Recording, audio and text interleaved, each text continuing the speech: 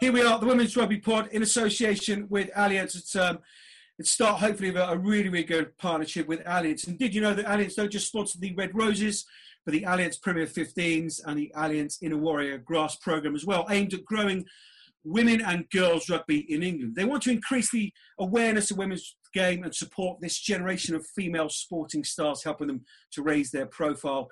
Allianz are excited to be part of the growth of women's rugby and hope to see the popularity of all women's sport continue to increase over the next few years to come.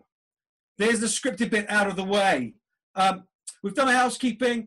We said a big warm welcome to everyone. Where are you coming from, ladies and gentlemen? Pop it in the chat. Please feel free to use the chat. What rugby club you might be representing. I think we've got Larissa McFadden on from Canada. Can anybody beat the air miles from Canada? Who knows? Pop it in the chat.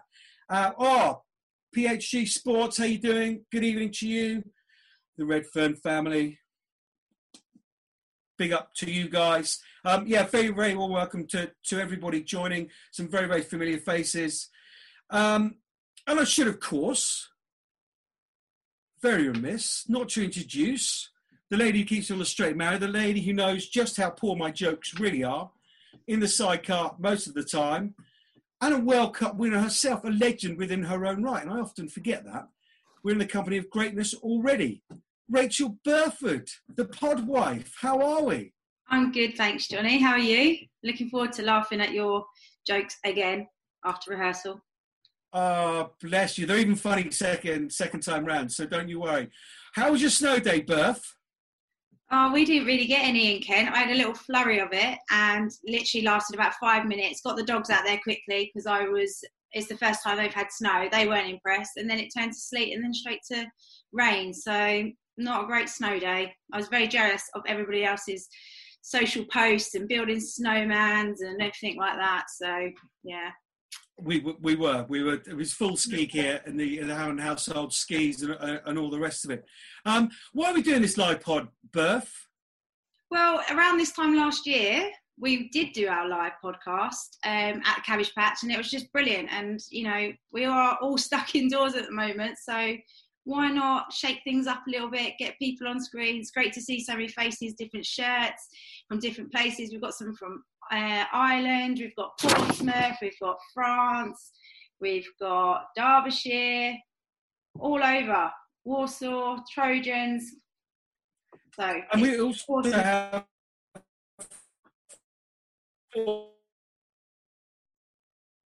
guests as well, not only on the field but off the field as well. We've got Sarah Hunter, the England captain. MBE, she gets very, very cross. These MBEers, they do get very cross.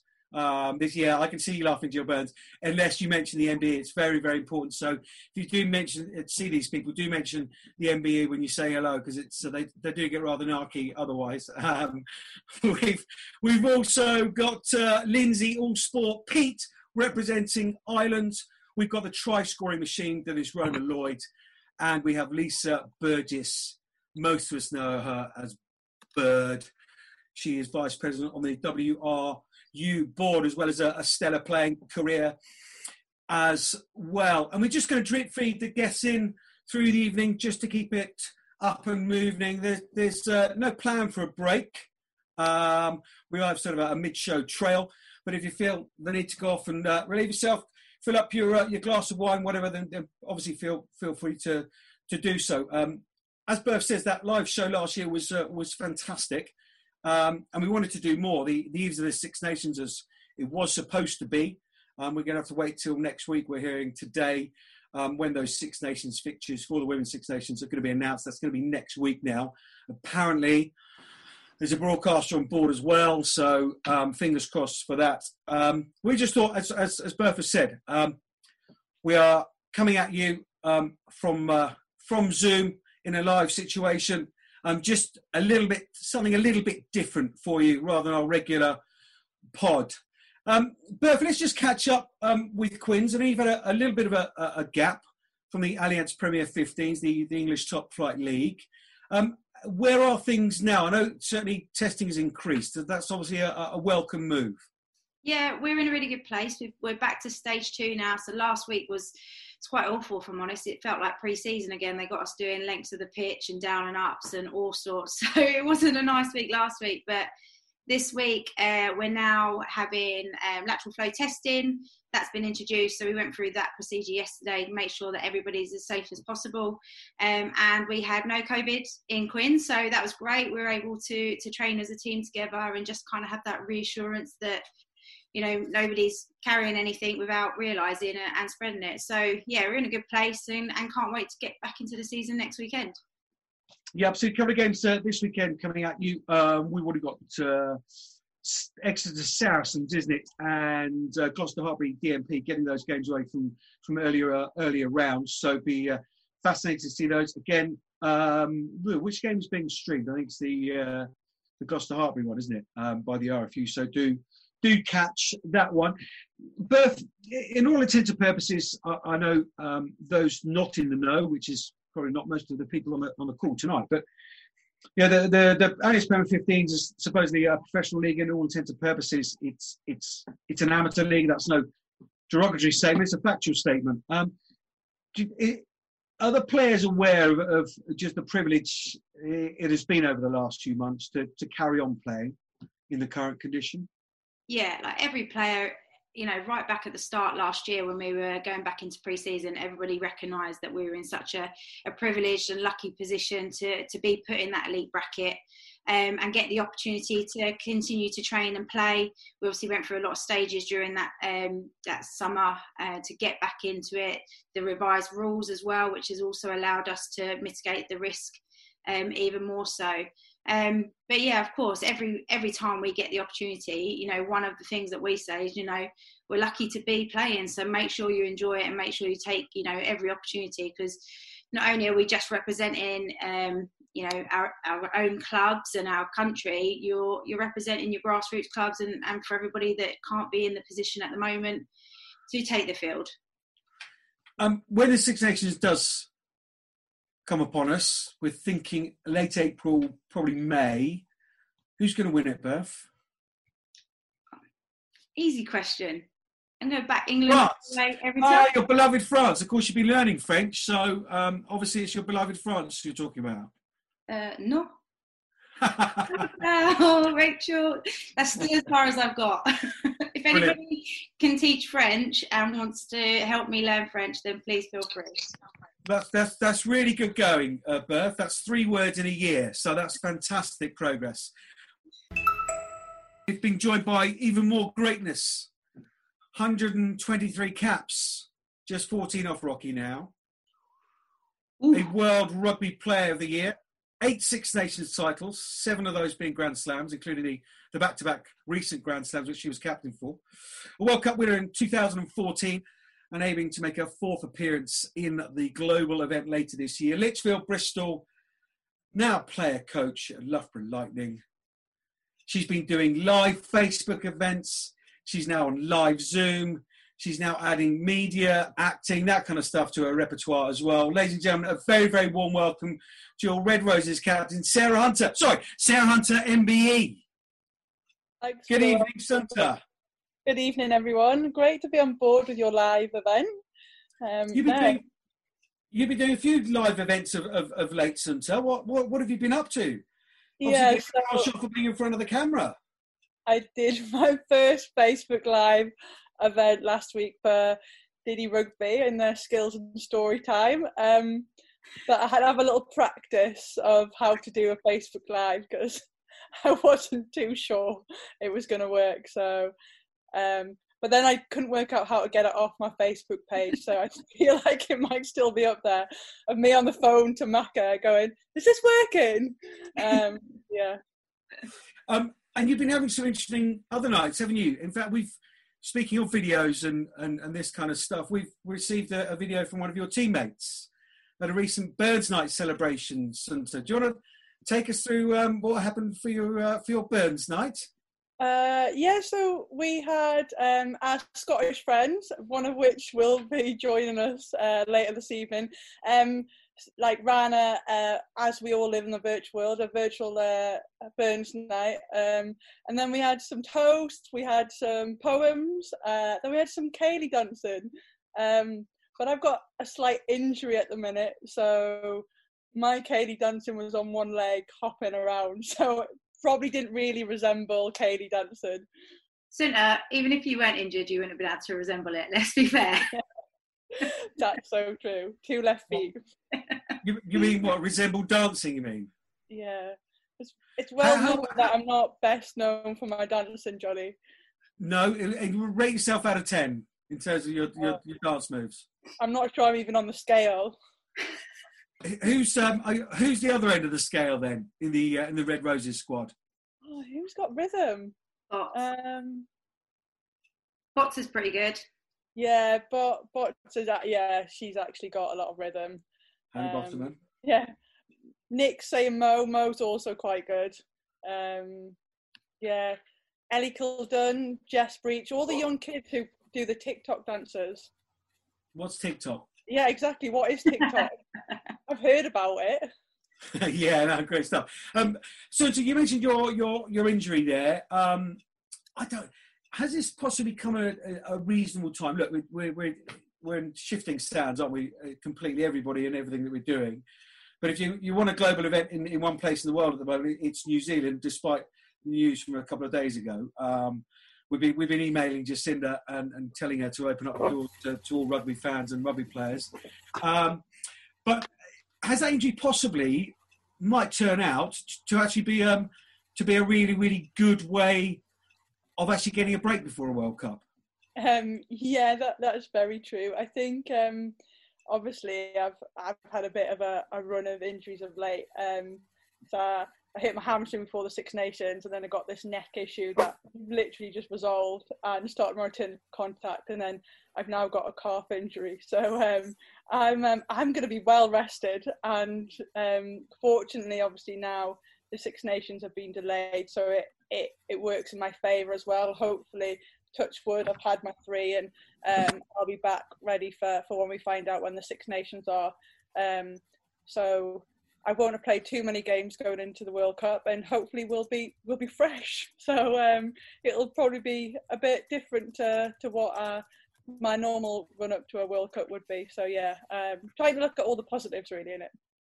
Yeah, absolutely. And therefore, are you hoping to be back up and running for the Six Nations? Should it happen kind of mid-late April? Yeah, no, hopefully I'll be back by sort of mid-March, so it'll give me a nice run into when hopefully, like say, the Six Nations looking at end of April, beginning of May, when we get them sort of confirmed next week. So hopefully get a few club games under my belt, and then hit the ground running for Six Nations.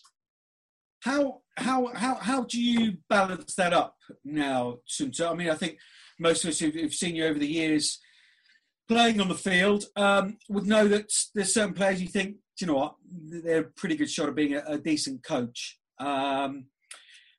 Most people would think that of yourself. How are you balancing up? How are you finding balancing up being a player and a coach at Loughborough Lightning? It's been pretty easy this season because I haven't really done much playing. So yeah. Right, widen it out then. Yeah.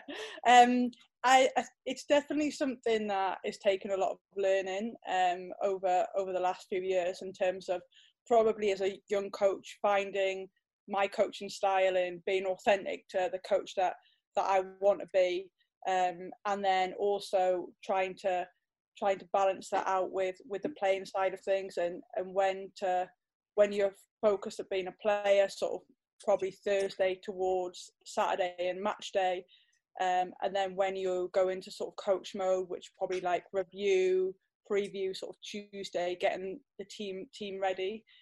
So I'm hopefully getting a bit of a better balance than I did at the beginning, when I probably tried to be too much of one or the other. And have you come across a coach you go, do you know what, that's generally what I'd like to be like? Or is it this standard high elbow, straight back at the bowler, meteorology you're going to give me, that I'm going to take certain bits from certain coaches that I've had throughout my career? Johnny, you know me too well. No, I think you look across the board, and I think you do look at coaches that you've had, and like you do take bits of what they've done well, and things that they may have done that don't sit well with you and don't sit well with maybe your personality. So definitely, you go through your career, and what I've had is I think I will learn from probably elements of every coach I've had. Who specifically then? Come on. I know you can answer after I've done my straight bat. I guess I think one of the coaches that had a really everlasting presence was probably one of my first coaches, and Graham Cooper back at Novos. Just in terms of the time and care that he put into players is a really big thing for me, and actually the lengths he went to go to help me, and probably more around the technical and tactical understanding of helping players on their journeys. And so I think that's a big foundation for me, and I think I learned that quite early as a young player, and that stuck with me ever since. So he's definitely someone that I think I will try to look at and take the best parts of that as well. Okay. Conscious that the time is moving on. We're waffling. Well, I'm waffling on as per normal. There's no surprise there. How weird is it? Have you been in England camp in the last couple of weeks? I have made a few appearances. How weird is it? Yes. Without Katie Daly McLean, is everybody's tinnitus now beginning to clear up? Yeah, it is. It's an odd place, and I think it hasn't probably really sunk in yet, because obviously there's been times. Obviously, she didn't play in that summer series, so there's been times, and like say injuries and stuff, she hasn't been around for the odd camp or here or there. So I think it probably hasn't dawned on people. I think over the build up to Six Nations, it'll really start to dawn on us that she actually has retired. Okay. We're going to get to our next guest, so I'm going to just leave you with a real humdinger of a question there, Sunta. 3 predictions. You've got 3 seconds to answer. Who's going to win the Alliance Premier 15s, the Six Nations, the World Cup? Go. Loughborough, England. Predictable answers from Sarah. Stay loyal. You've got to stay loyal. Beautiful. You are loyal, if nothing else, Sunta. MBE. Sorry, Mum. Ladies and gentlemen, let's move on. Sunta, you're going to stay with us. You'd be more than welcome. Yeah, Lovely. I'll stay and listen to you. I'm looking forward to more jokes. Her Test debut in 2016 in the Six Nations against England. She's now racked up 28 caps and 10 tries. At one point was in the top 160-metre sprinters in the UK. That gives you an indication of just how rapid this try scorer is.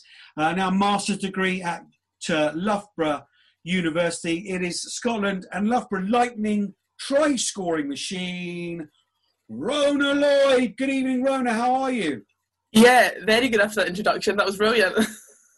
Well, there you are. You see the wonders of Wikipedia and Google. I've got literally nothing else to do because applied maths for my 11-year-old is not my strong point in the slightest. So studying Scottish rugby players is far more up my street. So yeah. And spelling tests aren't good fun either. Rhona, you've got a nickname, Rhona and the Whales. Yeah, so that's it's not my personal nickname. It's the Scotland Sevens team band that I obviously pushed for the name, so I'll take credit for it. Brilliant. What do you play in the band? Ukulele. So it's a big job. Awesome. Who else is in the band and their instruments? Oh, so it's whoever's at the tournament that weekend, so it does change a lot. And we've had some of the forwards come back when we get to 15s. Our lead singers, which is, I think, what people would want to know, is Jenny Maxwell, another Loughborough player. Oh, okay. I mean, I think there's an Alliance Premier 15s band in here. Sarah Beckett, Anna Caplice, these Capeless, sorry. Yeah, there's plenty of musical talent out there. And I understand not only you've got your master's degree, but you're into a little bit of feng shui and home improvements as well, interior design. Just talk to us about one of your rugs you've got there, Rhona. Oh, so the guy that sponsors me to play at Lightning makes like doormats. So was like, I've printed a picture of you on a doormat, and I thought it would be normal sized, and then like a 10-foot doormat arrived, so it's literally the centerpiece in our living room, which like my English and Canadian flatmates are not too happy about. Actually, none of my flatmates are that happy about it, even the Scottish ones. So you have a full-size rug of yourself adorning the living room floor. Yeah, which isn't very cool. I think you're lost on the ukulele. I think you should be lead singer with attributes like that. How are things are at Lightning? You obviously got your one of your coaches on the line, so you're going to have to be. Her aside, how are things at Loughborough? Yeah, vouch for Sarah's an excellent coach, following on from her chat. How's the dancing? Oh, well, I haven't seen it in recent times with all the clubs are closed, so I'll report back on that. She did well at her Burns night, though, on Monday. Did she? Good, on one leg. John Silver Burns, we heard. Made it work. Great. Anyway, so I interrupted you. How's things at Loughborough? Yeah, good. Like, we're building every game. We're obviously really happy to be in, like, pretty solidly in top 4 at the moment. We want to keep climbing. But yeah, I think it's been a positive start to the season for us. We like keep reflecting and keep learning going forward. So we're just going to keep building our performances and try and climb a bit higher in that table. There's a real sense from the outside that there's a real progression, real slow build, season on season, and got to a couple of semi-finals and possibly ran out of a little bit of puff. Possibly they're playing the same kind of players, and again this season, just adding in a little bit of depth underneath. Would that perception be correct from inside the camp? Yeah, definitely. And like we were, obviously Loughborough was a brand new team a couple of years ago, and we have built year on year, and I think this year the league's stronger than ever, so we've had to, like we're 4th in the table this year. The last 2 years we've sat at 3rd, but I think that's a reflection on just where the league's going and how competitive it is. Like the top 6, really, you don't know who's going to win each game, and that's such a good position to be in. Cool. And you talk about the league and growing the strength there. There's a huge amount of Welsh players, huge amount of Scottish players in the league now. Just what kind of benefit are you guys getting from that league kind of rugby to take back to the international stage in your countries? Well, I think at the moment it's kind of more distinct than ever because the league isn't going ahead in Scotland. So for the Scottish players that are down playing in the Allianz, like that's the only way that you're getting games at the minute. So yeah, like real grateful to be down here. And as well, I think playing in this league, there's so many other internationals from like every rugby playing nation in the world really who you can learn from, and then I think that benefits us so much going back into camp with our fellow Scotland teammates.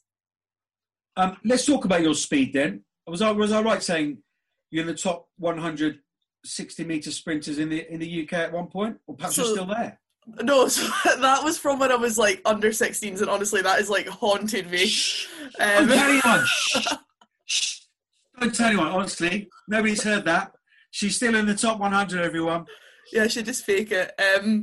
No, I had no idea where it'd be now, but yeah, that fact has followed me around since I was about 15. But like it could be worse, so I'm not complaining.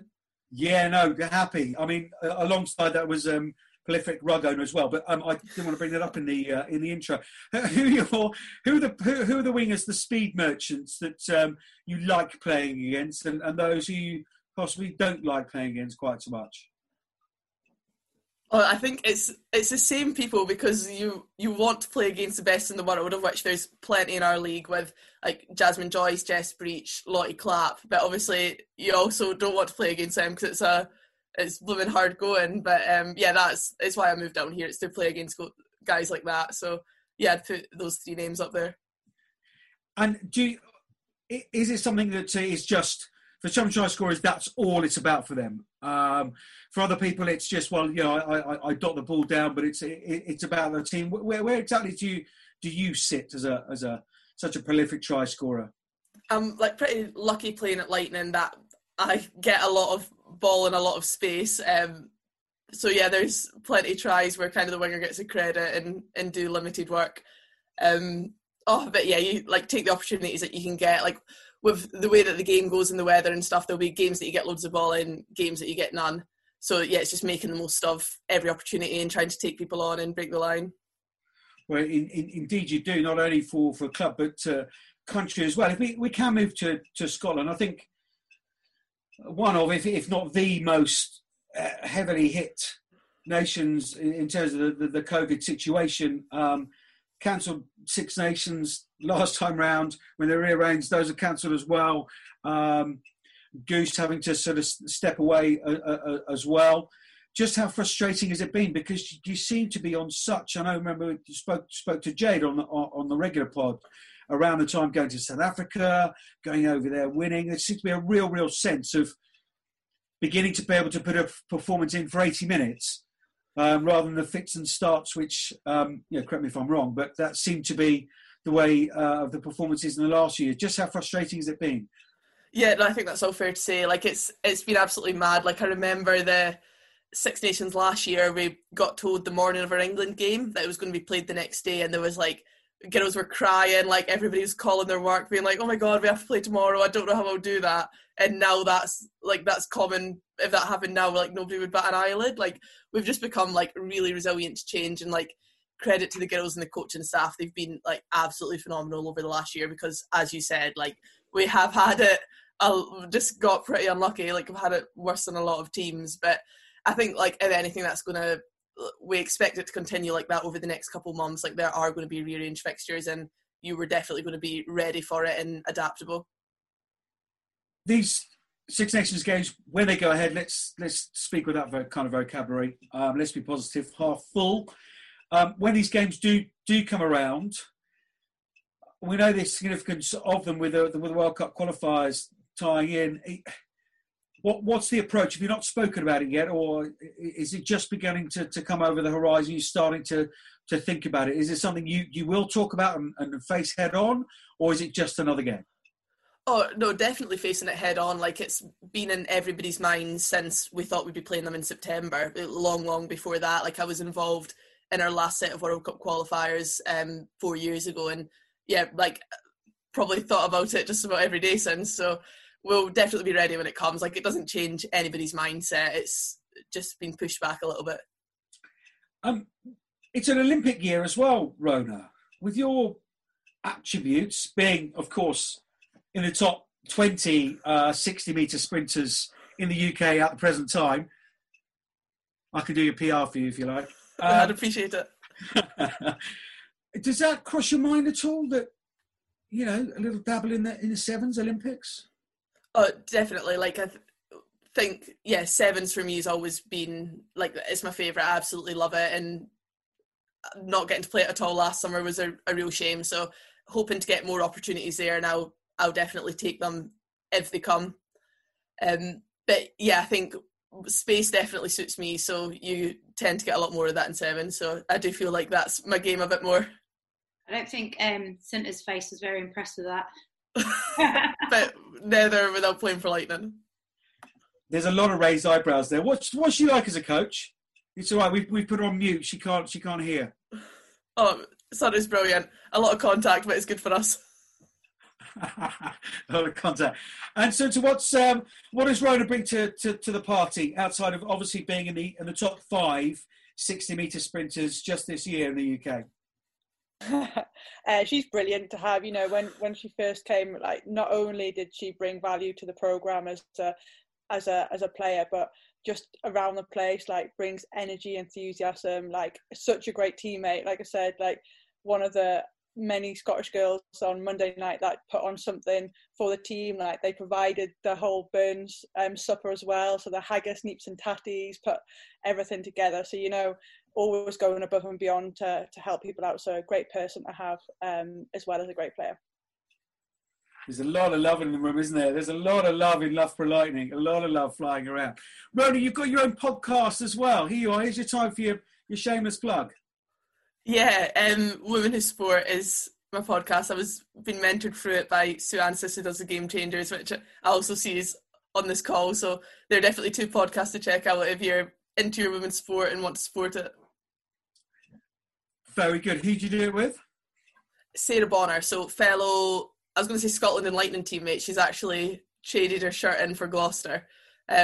So rival in the Prem, but Scotland teammate. So you're keeping the band together for the pod, are you? Yeah, definitely. Bonner's in her RAF training at the moment, so she's sleeping 4 hours a night and definitely doesn't have time to record podcast episodes with me. But once she's through her initial phase, we'll definitely get back into it. Great stuff. No, it's a good listen. Somebody just put Loughborough Lightning. Very, very good. Whoever's just written that in the chat. Very, very good. Loughborough Lightning. Speaking of musical instruments, we have done earlier in the piece. I understand that you're rushing off this call because you've actually just nipped off a bagpipe lesson. Yeah, so that's my new 2021 lockdown project. I'm definitely nowhere near playing in front of people, but give me 6 months. I just need to do more to be outwardly Scottish and if I'm living in England. So, I mean, are they in touching distance, the bagpipes? Right. I mean, right now, obviously, if you're on a lesson, you obviously probably got the bagpipes right there. Or... I'm definitely not ready. I'm on a chanter, which my flatmates say sounds like a kazoo. So if I start playing and everyone leaves, it won't reflect very well on me. Well, Johnny, she said 6 months, the 27th of July. We've got it recorded. See you all there again. Hey, Siri, set a reminder for... Thank you. Lovely. That's in. We'll see you in 6 months, Ronan. No, look, brilliant, Ronan. Thank you very, very much. As we've said to Sunta, more than welcome to stay on the call, but we will get your quick prediction. Is it going to be the same as Sunta's? Oh, I obviously have to go Loughborough, Scotland, just to follow suit of backing yourself. There you are, straight back at the bowler, high elbow. Thank you very much. Very well media trained. Well done, Bethan at Loughborough Lightning. I'm going to use Loughborough Lightning.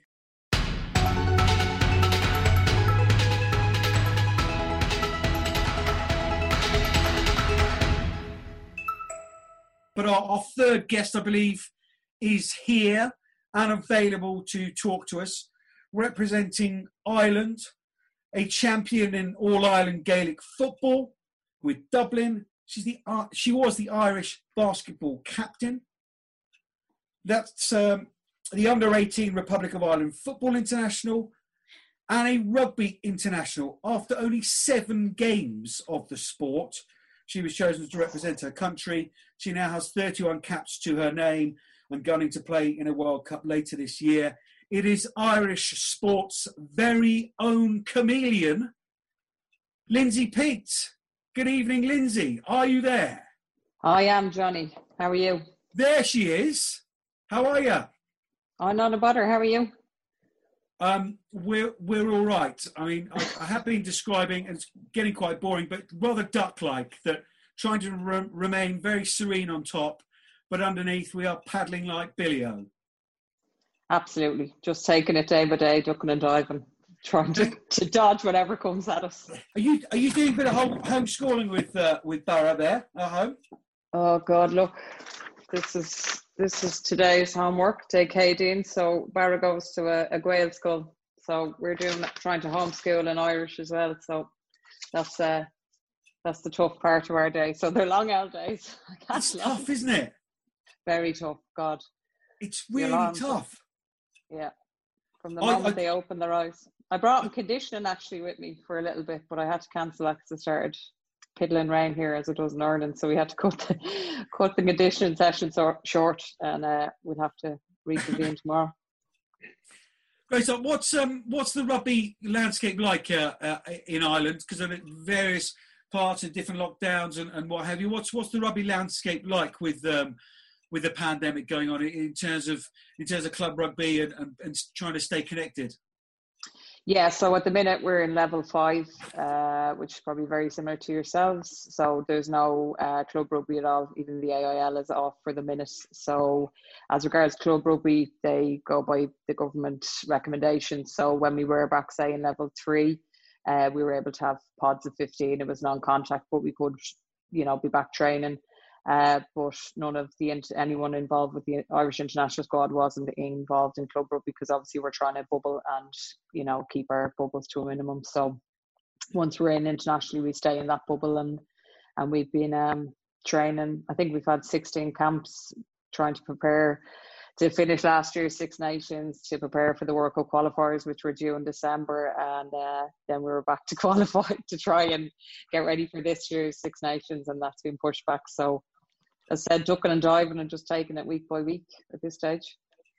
And have there been any exceptional ways in which you've been able to connect over, say, something like Zoom or Google Meet? Some impressive ways that you've been able to stay unified as a group. Yeah, initially in the first lockdown, I think everyone was like, it was uncharted territory. Nobody knew what was happening, and everyone just locked the world down and just tried to ride the wave that we were hit with. And it was tough at the start. I had the broken leg. I was trying to obviously rehab, and we tried to get on sort of weekly hit sessions with Zoom.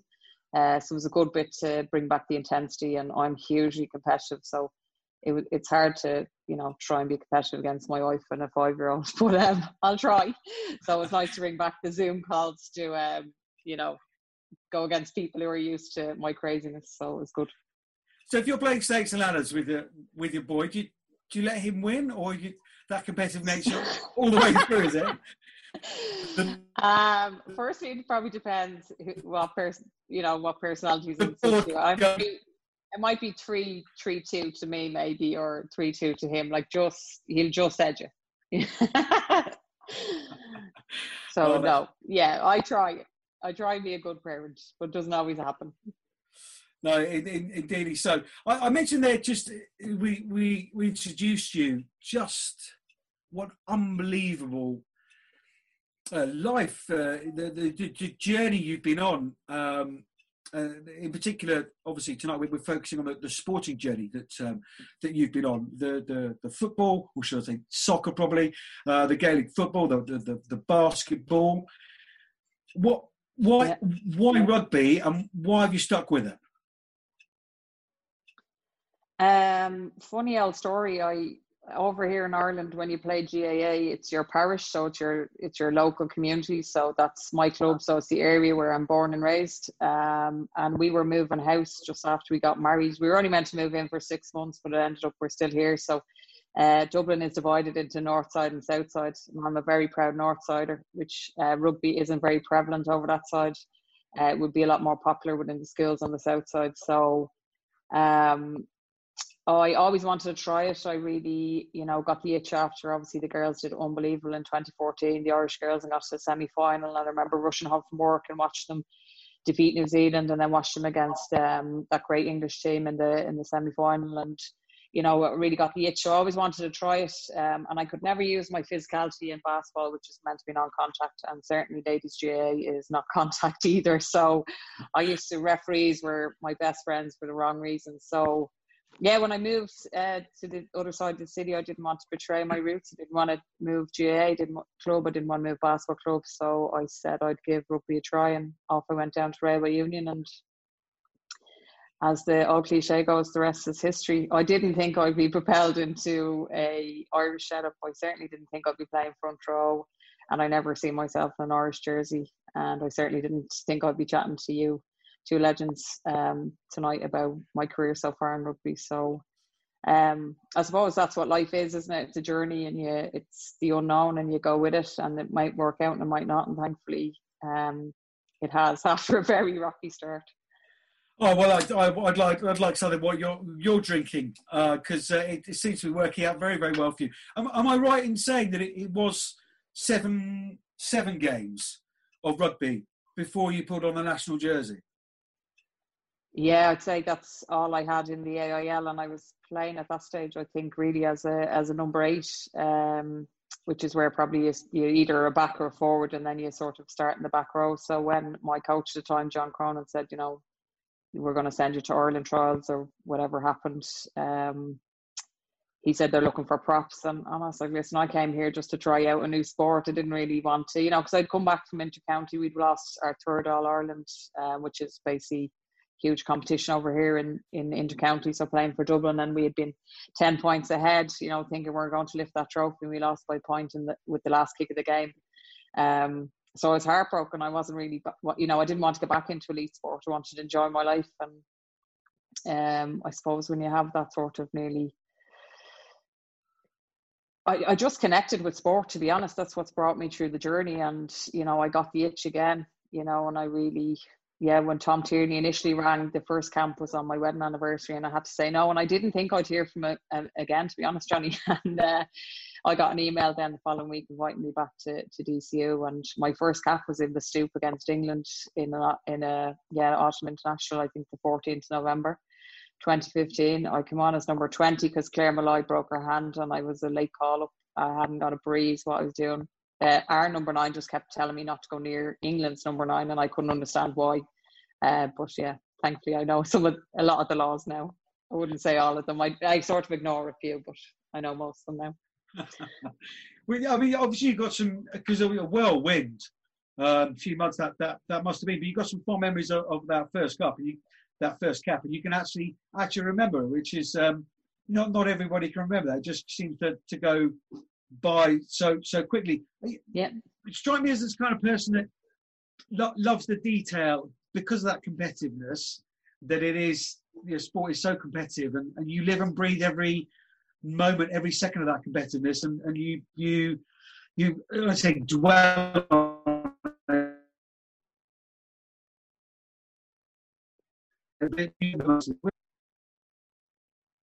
I think I'm losing you there. I don't know whether it's my end or your end. Have I gone? Can everybody else hear you? No, me, Berth? You're back. You're back there to me, sorry. I'm back, am I? Yeah. Bruce Perkins is on as well. Hi, Bruce. Apologies, ladies and gentlemen. If you live in deepest, darkest Hampshire, this is what happens, I'm afraid. I've turned off every available screen and what have you in the house, but obviously we're having a few issues. Lizzie, I was just saying, your competitive nature, it seems like you remember lots and lots of your sporting career. Would that be fair to say, because of that competitive nature that you have? Yeah, hugely so. And I think I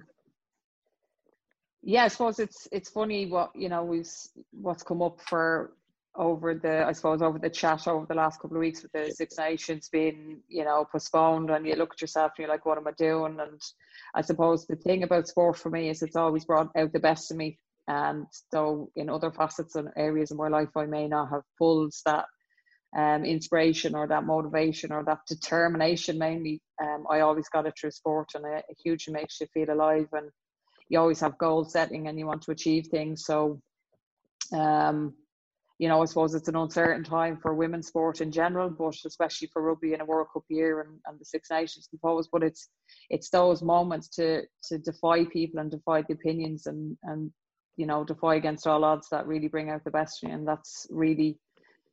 that's the detail for me that I thrive on. I don't really ask for rules. I ask for the basic rules, and then we sort of go for it, we push, and every time the referee blows the whistle, I ask why was it called for that. So for that detail, in the sense of my rugby career, I just, I jumped in the deep end. It's sink or swim. But as regards the detail around what sport can bring for me and what it brings for many in the sporting world and community, is just that feeling of alive and pushing you and motivating you, and as I said, defying the odds. And when people say to me they can't do it, I'm sure I shouldn't be sitting here as a 40-year-old still playing international rugby, but it's my life and it's my choice, and I'll take pride in proving you wrong, and that has only come out through sport. So that's the detail I love about sport, really. And would your competitive nature extend to playing musical chairs in the team room, Lindsay? Who told you that story? Yes. I can't reveal my sources, can I? No, a good journalist never reveals their sources, I believe. Yes. Pumping people out of the way in musical chairs in the team room. Yeah, if that's not the rule, if no one said there was no contact allowed in musical chairs, then I'm going to use it to the best of my advantage. So, and at the end of the day, it's win at all costs. There's no friends. There's no friends. I'd rather the trophies. Great stuff. So you don't know the rules to rugby or to musical chairs. That's brilliant. No, just fantastic. Go with it. Lindsay, you just mentioned there a moment ago a number which I'm not going to repeat, but it is just a number. And that milestone, Beth, it wasn't too far back, was it? Is there any sense of you that feels that perhaps I shouldn't be doing this at my kind of age, or do you?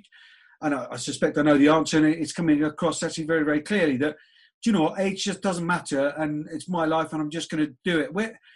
If that's the case, which I suspect it might be. Where does that drive come from? I think it's the motivation to defy everything. Like, you know, if I want to put myself in a box that somebody's created, the what I should do and what I shouldn't do, life would be boring if we all just sat in that box. So it's my life, and I set the boundaries for it. And if there's something if the body's getting too many injuries, or I'm not keeping up and I'm more of a hindrance than an asset to the team, then that's the time you step away, when you're not actually bringing something to the team. But as regards what I want to do with my life, the only thing I have to take into consideration is not really my age, it's my family, my son and my wife and my family, and what impact me committing to a team brings, because obviously it brings a lot of pressure on athletes that are amateur anyway, but to have a family and bring the pressure and commitment to train. And I am competitive. I don't want to be second best, so I'm either fully in or I'm fully not, and with that brings a lot of pressure from me onto my family. And I've let that overshadow some of my decisions over the years, not only with rugby, with football, with basketball. So we're very selfish as athletes because of what we want to achieve, and that's really the only thing I take into consideration, is that and as I said, I don't do it all the time, because that cloud that cloud passes over my judgment. But that's the only thing really. As I said, if I'm happy, I'm healthy, and I'm bringing something to my team, and I'm adding something, then you keep going with it. But if it's too much on my family, then we have to look at that. But as regards the age and everything else, no, I take pleasure in sort of, as I said, proving people wrong. Good for you, and long may it continue. You fine form. Just little flashbacks of that game last year at Twickenham, Leinster against Harlequins. You're in the back row that night, weren't you? Oh, look, say that again. You're in the back row, weren't you? Leinster against Harlequins last year. I played number 6, baby, and I would love to play number 6. I loved that. I loved being in the open. I loved the lines. I got to run off Sene. As I said to you before, I think when we've spoken last, it was one of my favourite games of rugby. I was just unleashed, and I could just play. I didn't really give it too much thinking. It was nice to be back out on the pitch after a bit of an injury setback with my neck. And I took full advantage, and I played with a smile on my face, full of energy. And my only regret is I didn't finish the breakaway try that Sene set up for me. I just had to reach over the line. That was me that you went past. Say again? It was actually me that you went past. Oh, Rachel, I don't know who. I just kept going. Come on, Bert, we're trying to impress people tonight. Going last year. She felt sorry for me. She was just letting me, give me a chance after being back, and give me a chance of playing number 6. You had an outstanding game. Now, bear in mind, there's 4,747 people, all rugby fans on this call. Excellent. What's been? There isn't. But what's your favourite sport? Oh God, you didn't just hit me with that. Well, have to be a crowd pleaser. Of course, it's rugby. Really? Not basketball? Basketball will always be my first love. It'll always be my first love. It taught me so much. I was a tyrant when I was younger. I really was. I didn't think I'd be sitting, I didn't think I would go down the path I went down. I could have went a very different path. I had anger issues. I was ejected from gyms. I was terrible. They eventually instead of punishing me with suicide, running punishment for any time I got technical, they sat me on the bench and started running the team. So we had a lot of work to do on me, and that came through my basketball family. So they really set the foundations for the athlete I suppose I am today. So I've a lot to be thankful for with basketball. So it has a special place. Yeah, no, I also get the sense that team environment and being a part of a team and something for a common purpose is very important to you as well. And therefore, I can tee you up to give you the answer that everybody wants as well. Surely rugby is the winner for that one. Absolutely, because I think sport connects us in so many ways. And for me as well, it's a life journey, and it's life lessons, and it's the people around you that guide you. Whether they sit you down and give you, giving out to you if you needs be, to put some manners on you, or they bring you in for when we could hug to remind you that you're a good person and you're of value, and you just need a little bit of TLC at the time. So that's the family, and that's the family ethos that has been thankfully ingrained in my club, with my province, with Leinster, and obviously thankfully with an Irish team. And thankfully that's probably in our DNA as Irish people as well. You know, that's the culture we try and ingrain in our sporting teams. So I've been very lucky to have that with rugby as well. So I don't think I could have settled otherwise, because when you're used to having such family who are still friends now with basketball, you know, we're still in touch even through lockdown, pushing each other and keeping each other going. They were very big shoes to fill, and thankfully I've been so lucky with the rugby family that I've been involved in. Sunta and Rona, if you're still on the call, seriously, you're only just internationals in one sport, really? I mean, come on. Yeah, but Rona can play the bagpipes. Honestly, please. Honestly, unbelievable. Absolutely unbelievable. And B, how competitive is this lady when you're facing against her? Yeah, don't answer that.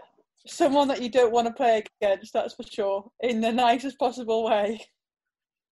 Thank you very much. That means a lot. But honestly, just listening to your story and a bit about your journey, like incredible, like to see where you are as an international rugby player and what you've done, but like hearing some of the past bits, like really inspiring. Thank you very much, Sarah. That's a lot. Means a lot coming for yourself. Indeed. Great stuff. Right, what have you played against, Lindsay? Gone off to play the bagpipes, I think. Yeah, I wanted to play the bagpipes. Go on, Rona. I think Rona's gone. She's literally run off scared. Back to her bagpipe lesson. Lizzie, did you play any musical instruments? Yeah, I did music for Leaving Cert, which would be the equivalent of your A level. So I did tin whistle and the recorder, and did we play anything else? No, sang a bit, but I'm not a singer. I was just on the cusp of being asked to leave the choir because I couldn't sing. So maybe if Rona comes back on and we're invited back on, she can play the bagpipes, I'll play the tin whistle. Brilliant. You don't have your tin whistle to hand, do you know? No, I'm not that silly. You wouldn't tell me if you did. No. We've done this with the two previous guests. We're just waiting for Bird to come on. Just give us your predictions then for the Six Nations. I'm going to give a caveat this time. You can't choose your own nation. Who's going to win the Six Nations and who's going to win the World Cup? That's so cruel. Isn't it? It's not nice at all. I've been on my best done that to the other two.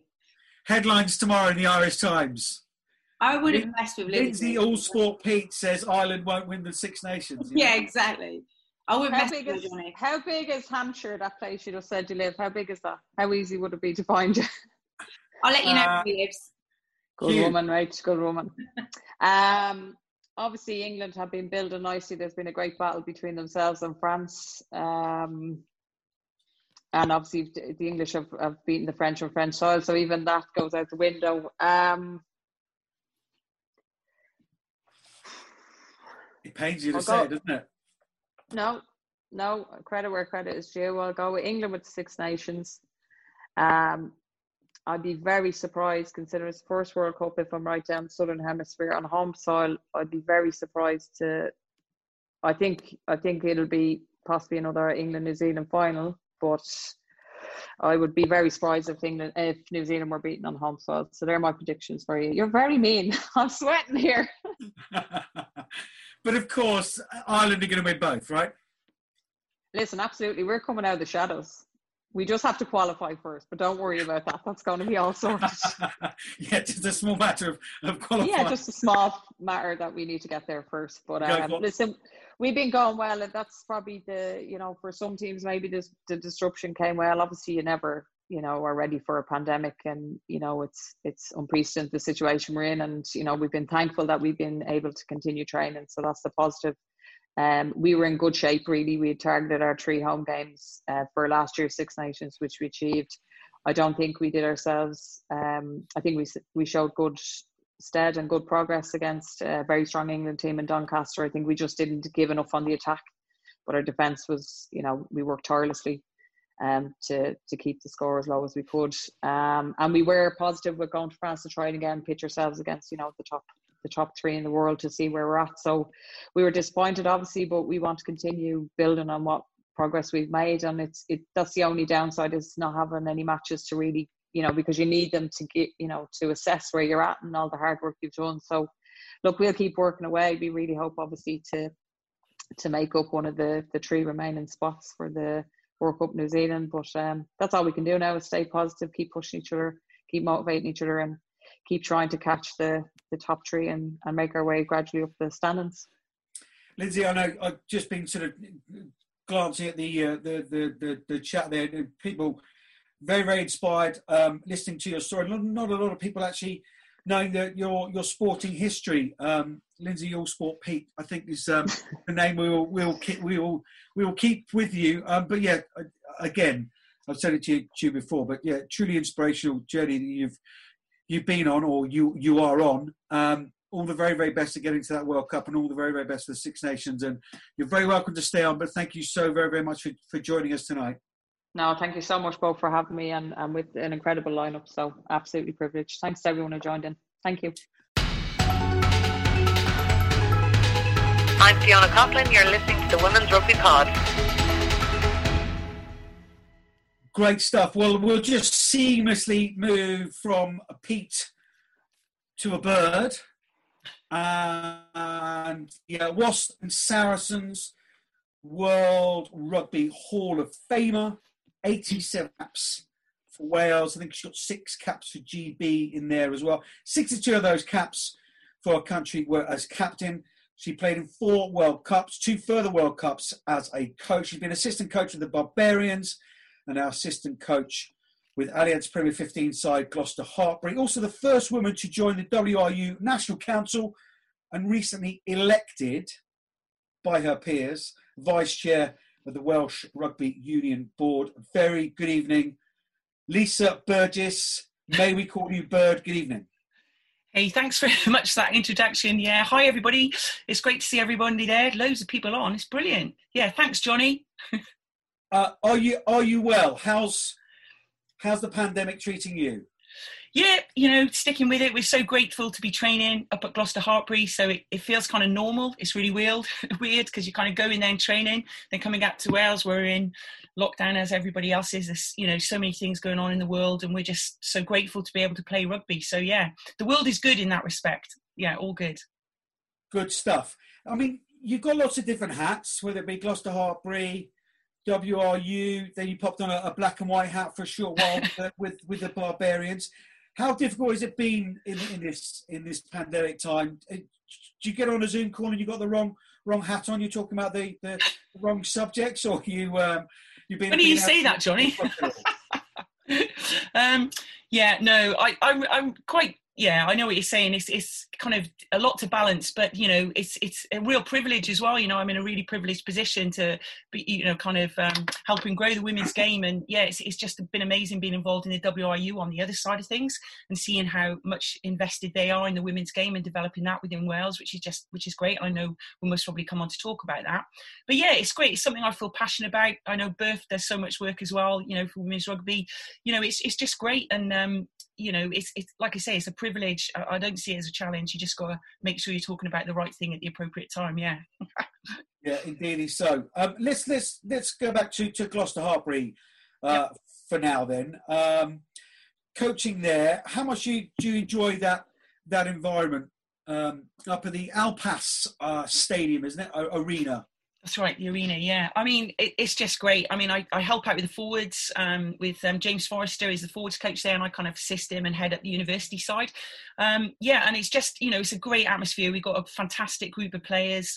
Sean Lynn's come on as head of rugby there now, and it's just growing all the time. The culture's really grown. It's taken, from Susie, moving on with Susie Appleby, who's now down at Exeter Chiefs.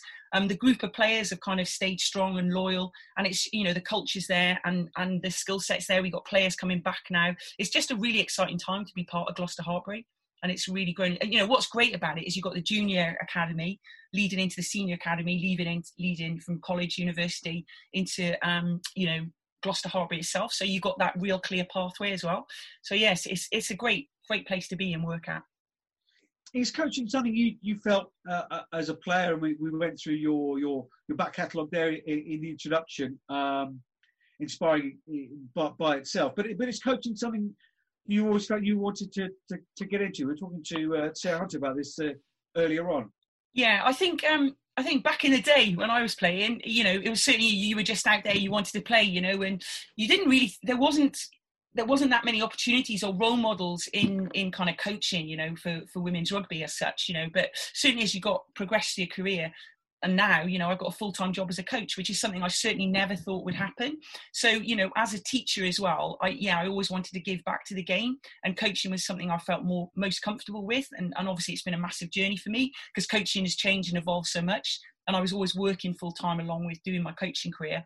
So it's nice now just to focus on the coaching, which is something I wasn't able to do, and be able to change with the times as well, because you've got to adapt, learn new skills, because the game evolves so much. You can't sit on your bum. You've got to keep going if you want to be a good coach, you know, and learn and update yourself as well. So yeah, it's not something as a player, I thought, yeah, I really want to be a coach. But now I think for young girls, any young girls watching or listening, there's so many opportunities now in women's rugby to have these different roles.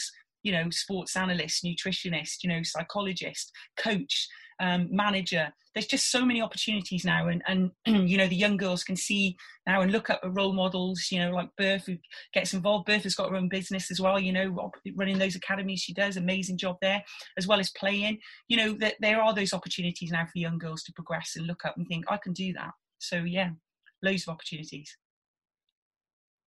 Was it a perfect marriage? Then Bert, because 20 years a teacher, and obviously an international captain.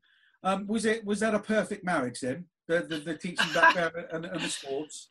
I think if you've got a teaching background, it does help because you kind of adapt your kind of delivery to different, you know, not everybody learns, not everybody will be able to listen to somebody and pick up a skill. Some people are visual learners. So kind of from a teaching perspective, you learn different ways of communicating, you know, with different people. And I think that's really important as a coach.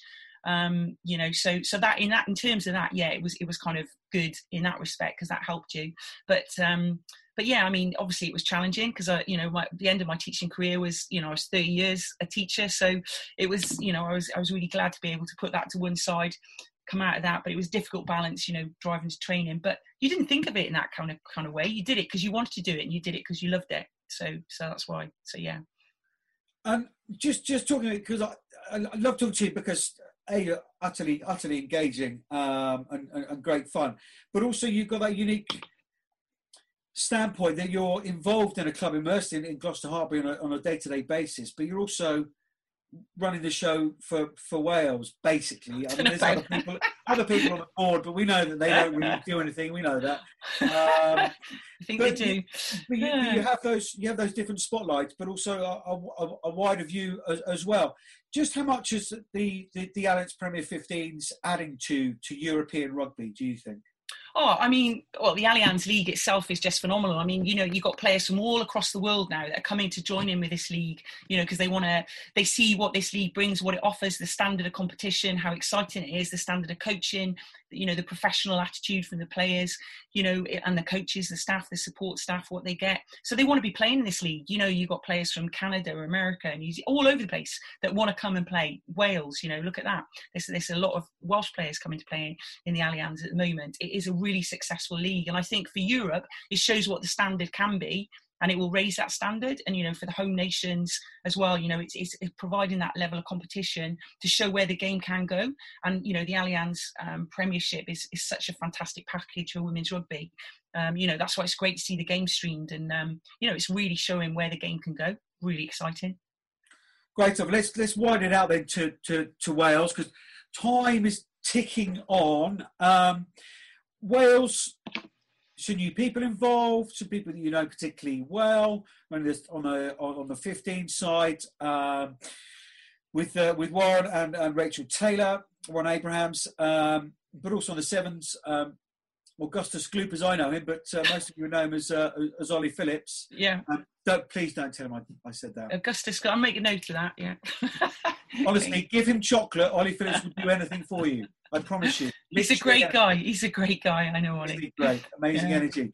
But it just seems, and the ship seemed to be again, I'm not, no disrespect here, but seems to be fairly rudderless for a couple of years, and it seems as though they, you come into port, you've got the captain on board, got the vice captain on board, and their ship is in a lot better place. Would that be fair to say?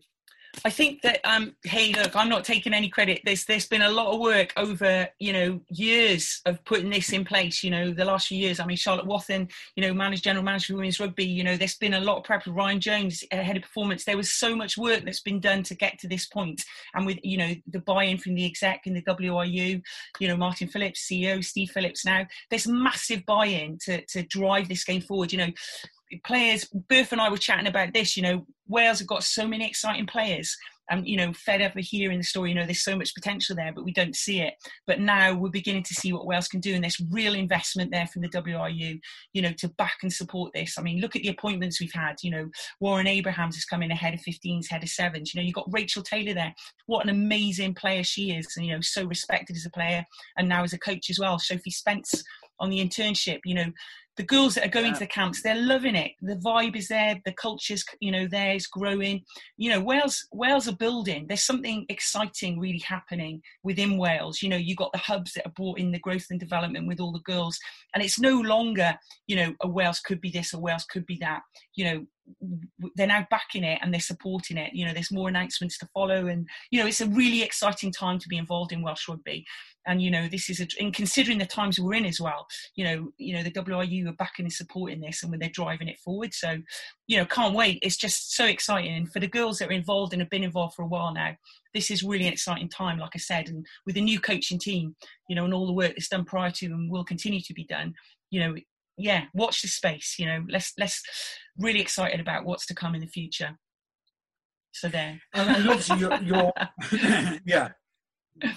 obviously you're part of that decision-making process as vice chair of the WRU, and whether you're aware, I'm sure you're aware, but no doubt you definitely not speak about it because that's the kind of person you are. But the glass ceilings, not only your height, but actually your presence within these situations. We were talking to Sue Day the other day on the pod, good old Daisy, and we were just saying that the fact that you're in the room, A is a starting point, but it just means the conversation isn't ignored. Are you finding that with WRU? And obviously we don't want any trade secrets, but... No, none will be given away, I can assure you that. But I mean, look, it's great. You get, the voices like Daisy, Sue Day. She's, what an amazing role model she is, and, what she stands for and what she's done within the RFU. And it's great. And you're right. When you're there, you can see you can raise the question about women's rugby, about all aspects of rugby, because all rugby is important. But, yes, we're here, we're living, breathing women's rugby. And yes, it can't be ignored, and it's not going to be ignored because the WRU are backing it and supporting it. So from my point of view, it's great. And to be a voice and be a presence there, you can keep challenging and then raising the questions and asking those questions, because if you're not there, you can't. So it's really brilliant, and like I said, it is a real privilege. I look upon it as a privilege to be there, and any young girls watching or listening, it's something that maybe you would never have thought about, but these opportunities are coming now, so grasp them and reach for them. That's what I'd say. Because of people like yourself paving the way, Bird. Let's not push that into the background. The amazing career that you've had. Just one last question. Sure. We asked it to Lindsay. Yeah. Do you remember your first cap? Of course I do. I remember it extremely well. I know it was many years ago, but yeah, it was amazing. Pontypool Park, 150 people, and it was just brilliant. Yeah, I drove down the night before and stayed at my mum's with Amanda Bennett, one of my mates, great mates of mine from Loughborough University, and then we met at some ridiculous hour at 9 o'clock at Pontypool Park, and we had nowhere to go. We were like just there, and we just couldn't wait to get started. And we had to buy our kit and everything, but that didn't bother us. And we were just there for the whole day. It was just brilliant. And then after the game, we had a fantastic time as well. And I know I've told you this story, but the England girls had nowhere to stay, so they all rocked up back at my house. So my mum had like about 15 girls sleeping on the floor after the game, because they all travelled by minibus. It was just brilliant. Yeah, they were very happy days, and what a fantastic game that was. Yeah, it was just brilliant to see where the game was. Eddie Butler commentated on it as well, so that was great. Yeah, it was brilliant. I remember it well. Oh, fantastic! What a brilliant memory. Boy, haven't things changed?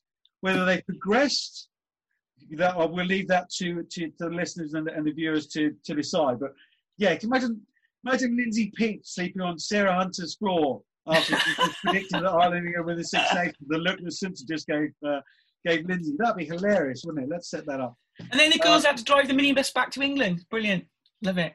Bring it on. Fantastic. Bird, thank you so much for joining us. We're just going to wrap up now. But yeah, thank you so much for coming on tonight. Always an absolute pleasure to be in your company, and keep smashing those ceilings for us all. Thanks very much, Berth and Johnny. Thanks a million. Hi to everyone. It's a pleasure. Ladies and gentlemen, that about concludes our evening. Of course, we do have the competition to get through. Just one little shout out, Berth, if I may, before you get into high technology and your competition. It is for William from Chobham RFC, who is running 1 mile throughout lockdown 3 to raise money for brain tumour research, and doing that off the back of his dad being diagnosed with a very rare form of brain cancer back in December. So yeah, all of our love and support goes out to William. Please check out his socials and help where you can. Thanks, Johnny. I think just before we go on to the competition, because I know you won't thank yourself, you've done a brilliant job for the last hour and 15 hosting tonight. So thank you so much for bringing some joy. You've got a lot of claps going on there for all your terrible jokes. But no, on a serious note, really, really well done tonight. Changing the landscape of an evening for everybody. So thank you. So hopefully I won't mess up the night now by sharing my screen and doing my one part. Right, here we go. Competition time. So competition is a shirt signed by the Red Roses. Lindsay, I know you're eyeing this one up. And the winner is, here we go. Is it working? Look at this. So all your names registered for your tickets are on this wheel, and... Yay, Matteo! Matteo with a very English-sounding surname as well. Yeah, I mean, I'm not going to even attempt that, am I? Matteo, you have won the shirt, so please do DM us, and we will make sure that gets sent out to you. Congratulations. Thank you. Oh, there's Matteo. There. Hello. Well, I can't believe it. Thank you so much. Yeah, no, you are. Yeah, no, I'm not English. I'm Italian, and I live in Scotland. But I'm a very. Well, perfect then. There's always eBay, my friend. Don't worry. No. I'm a massive fan of the Red Roses as well, and Sarah, because I really, really love women's rugby, and I can't believe it. So thank you so much. You made my day. Absolutely. Amazing. Thank you. Great stuff, Matteo. Thank you very much, we must say, to Alliance, not only for that cracking prize, but also for their support tonight. They are trying to move their way into women's rugby, feeling their way. It's a new kind of venture for them on the women's side and supporting things like this. So yeah, we're very, very grateful to Charlie Jennings and Alliance for their support tonight. But the biggest thank you of the night must go to our unbelievable guests, Sarah Hunter, MBE, Lindsay, look at your face, brilliant. To Lindsay, All Sport Pete. Thanks very much for having me, lads. Thank you very much. Rona, the try-scoring machine Lloyd. The bagpipe playing, she's gone. And to Lisa Bird-Burgess. Brilliant trip down memory lane there. Thank you so much. We must also just say another quick thank you. She knows who she is, our little rugby nut, who does loads and loads for us behind the scenes, and truly very, very grateful for all that you do. Thank you very, very much, young lady. Why don't we finish, ladies and gentlemen? I should thank you, Berth. Well done for unmuting and doing the Wheel of Fortune. And putting on a top that wasn't sponsored by Adidas. Well done, you. I did well, didn't I? Thanks. No, you did marvellously well. Brilliant. Let's finish there, gentlemen. If we will, if you've got a glass or a cup or something there, let's just raise a toast to finish the evening off to women's rugby.